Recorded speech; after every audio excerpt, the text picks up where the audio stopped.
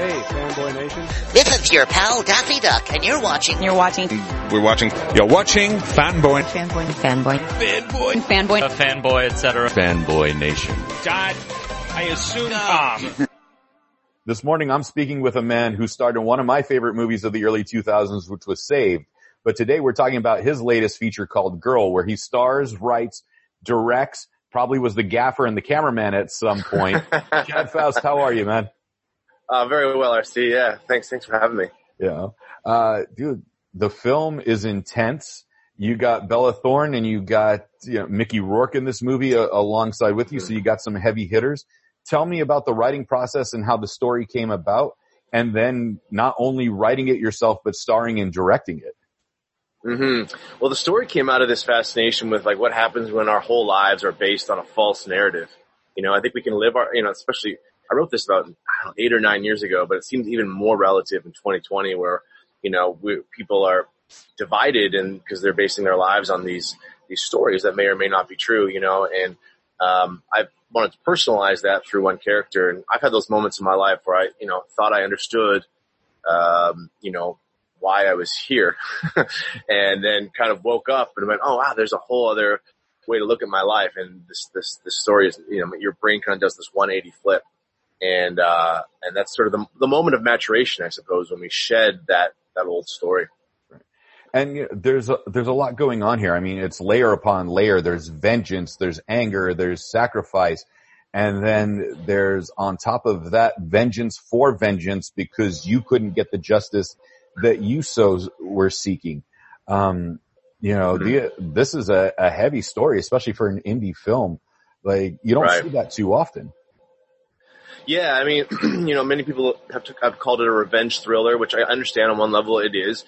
But ultimately, I think it's like an anti-revenge thriller, which is, trying to poke at what is the nature of our need for revenge, and there's this line in the film that says, the only revenge is living a good life. And I would even take that further. I think if I was to rewrite this film today, I think like the only real revenge is to be the first to forgive, the first to love, And so I was trying to take sort of some of our easy, paths towards, sort of the eye for an eye, but I think we all know that leaves us all blinded. And so there's just there's no real, I'm trying to find an alternative path out of, through all that.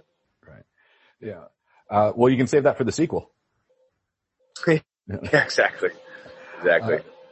How hard is it directing Mickey Rourke? Because Mickey has a legacy of 35 plus years in film.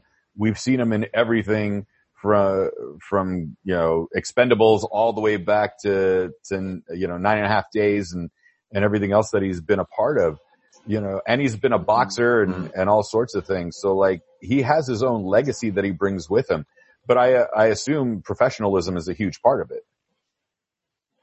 Well, Mickey brings with him the forces of nature. I think the man has control of, some wild elements that we're not even, the guy doesn't have to work very hard to be good. And when he works a little bit, he's great. And I recognized early on, I just had to make him care enough to work a little bit, and, Mickey comes in, like you saw the opposite of Bella. Bella was, is a word for word actor, just really gets, had studied that script inside and out, which was so helpful because this, we have 15 days to shoot this film.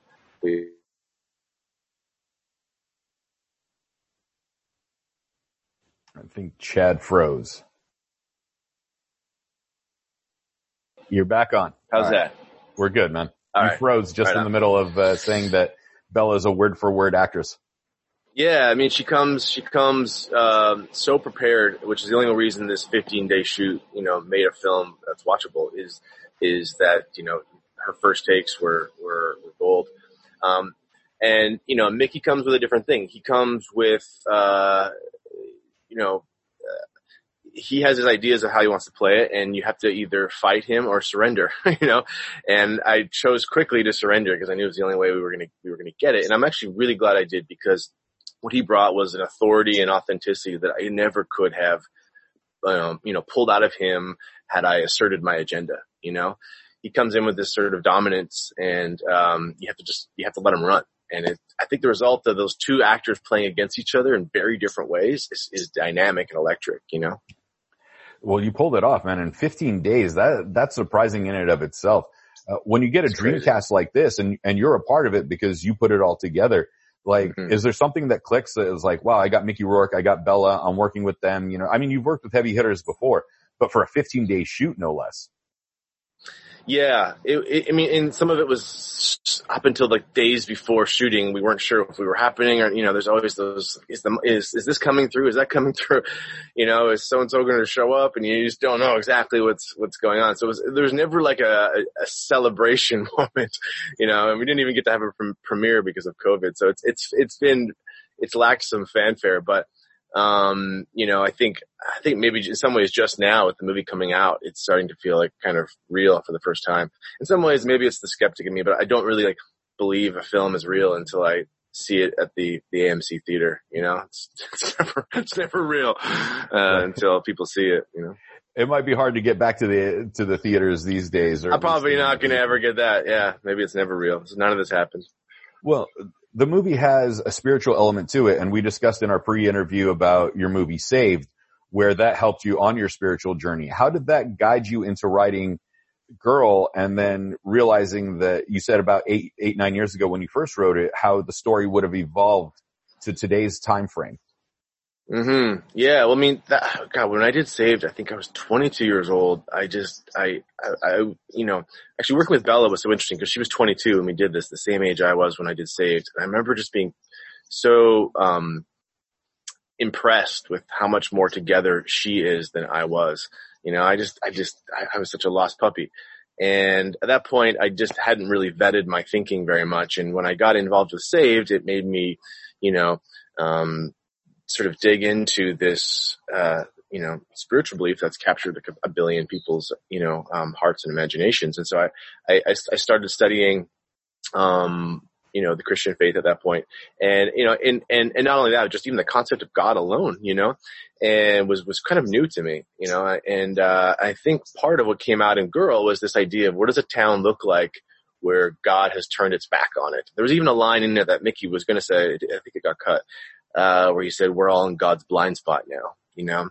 What would happen if God truly turned his back on just one place? That's why there was like no cell phone service even, you know, it was like the modern day God is Wi-Fi, you know, and, this idea that, you know, you end up regressing into just seeking pleasure and avoiding pain, you know, which means we're no different than, you know, a cockroach or something like this. So, which actually used to be the exact line in the movie. It never made the cut, but, you know, so I guess it started this, you know, all my future works even dive into this idea more about, you know, who are we in the face of a creator or the idea of if there isn't a creator, who are we?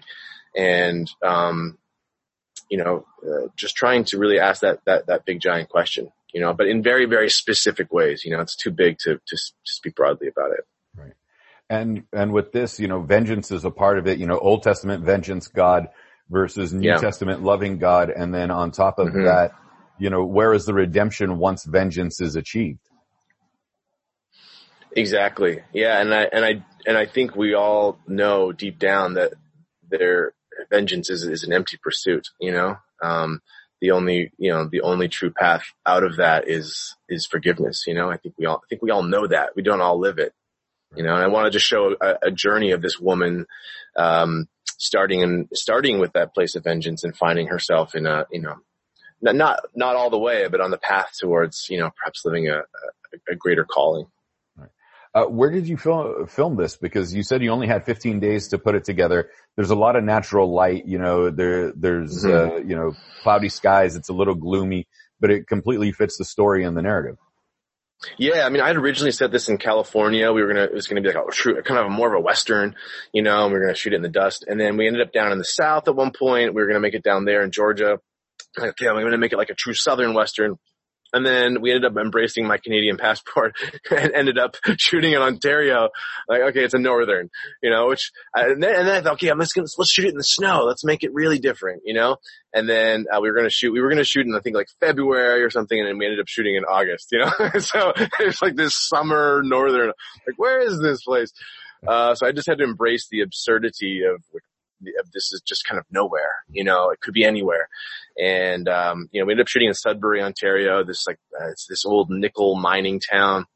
and it felt like a bit like a Pennsylvania steel town, one of these just kind of forgotten dots on the map. So basically, of the 9 years to get the film produced, 7 of them took to find the location. Yeah, pretty much. I think this is like the third set of producers that I worked with. It was like the Three Bears, the chair too big, chair too small. And I eventually found, the right size chair as far as like budget. Yeah. Well, tell me about the budget. I mean, it's 15 days, but you pulled off something that looked like a $40 million picture easy. Oh, wow. Thanks, man. Yeah, we did not have that. That's for sure. I wish we did. It was never enough, and so, we ended up, so much of the money just gets bleeded out, and, it's just the way these things work, and so little of it ends up on screen or, in my direction at all. But, it's kind of what you do on your first one. They take a risk on you, and you've got to sort of prove against all odds that you can, do the job. And it's no easy job, man. I was kind of, I was probably the most prepared first time director, having written and produced some things, been an actor on 40 sets. I was, very, very prepared. And there's no true preparation for 65 people looking at you going, what are we doing? But I loved that. I kind of thrived on that and can't wait to do it again. How difficult is it to put on that director's hat? Because you've done other aspects, the writing, the producing, the starring in something, but now you're the one that's setting up the shots. You have your DP, you have everybody else listening to you on set on how you see it in your mind's eye and then bring it to reality, on film or, digital. Mm-hmm. Yeah. I mean, honestly, being the leader in control is surprisingly natural to me. I don't know where that came from. It's hard on my marriage, but good for the job, So I fell into it very naturally, and I loved being able to act at the same time because I get to kind of direct the scenes from, in the DNA of the piece. I'm in the fabric, playing with the rhythms. And for me, that not every director, actor, director wants to do that or, is made to do that. Some of my friends have just said, what are you doing? This is crazy. And for me, it's, that's my favorite way to act and my favorite way to direct. Did you take this on to like film festivals or, virtual film festivals that we could have this year, just to get a crowd reaction before its release date on November 20th? Yeah, it was a strange ride for that. I mean, there was so much going on in that direction, and then COVID hit. We were shortlisted for Cannes, and like it looked like we were going to get into TIFF and all this kind of stuff, and then Cannes canceled. TIFF went down to like 15%, and everything kind of. Suddenly we were without a plan, we had our distribution set up, but we just didn't get that kind of, sort of release, sort of build some momentum. Fortunately we got a nice little reception at Fantastic Fest. They're really lovely people over there.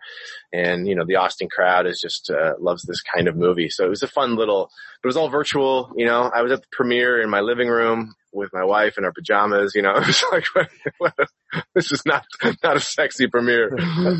Right. You got a dress shirt, a nice tie, and Snoopy pajamas. Yeah, exactly.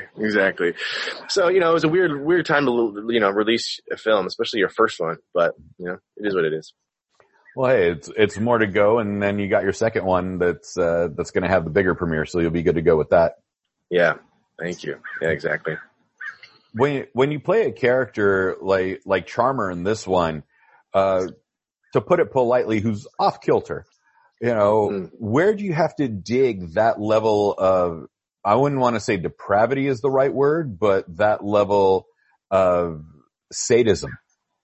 I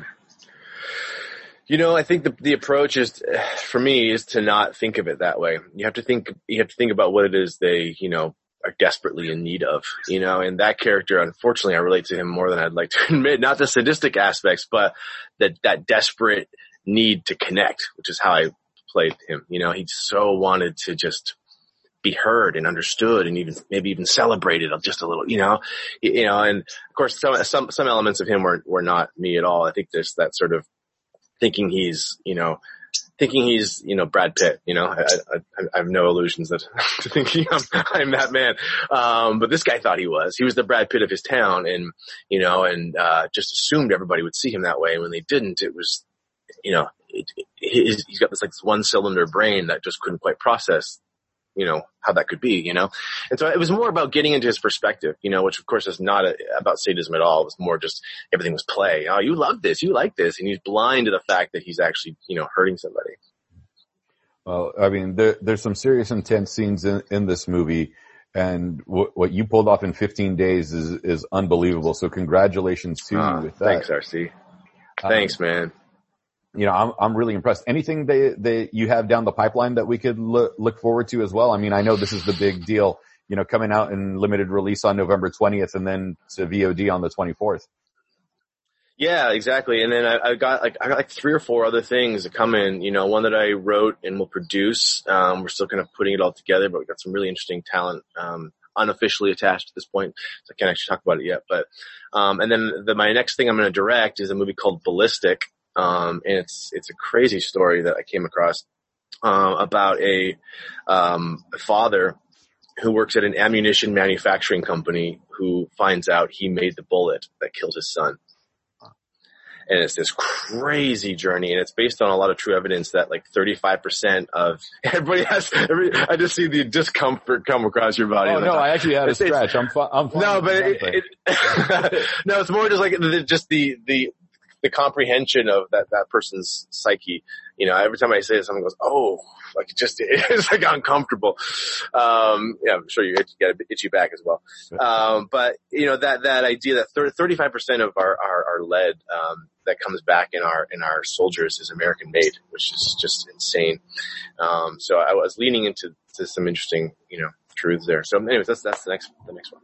Okay, 'cause that a bit reminds me of a Belgium comedy where the guy who ends up getting shot joins like this freak circus to come take down the bullet manufacturer. Oh wow, I haven't seen that. Yeah, it was called Micmacs. I think it came out about 8, 9, maybe 10 years ago.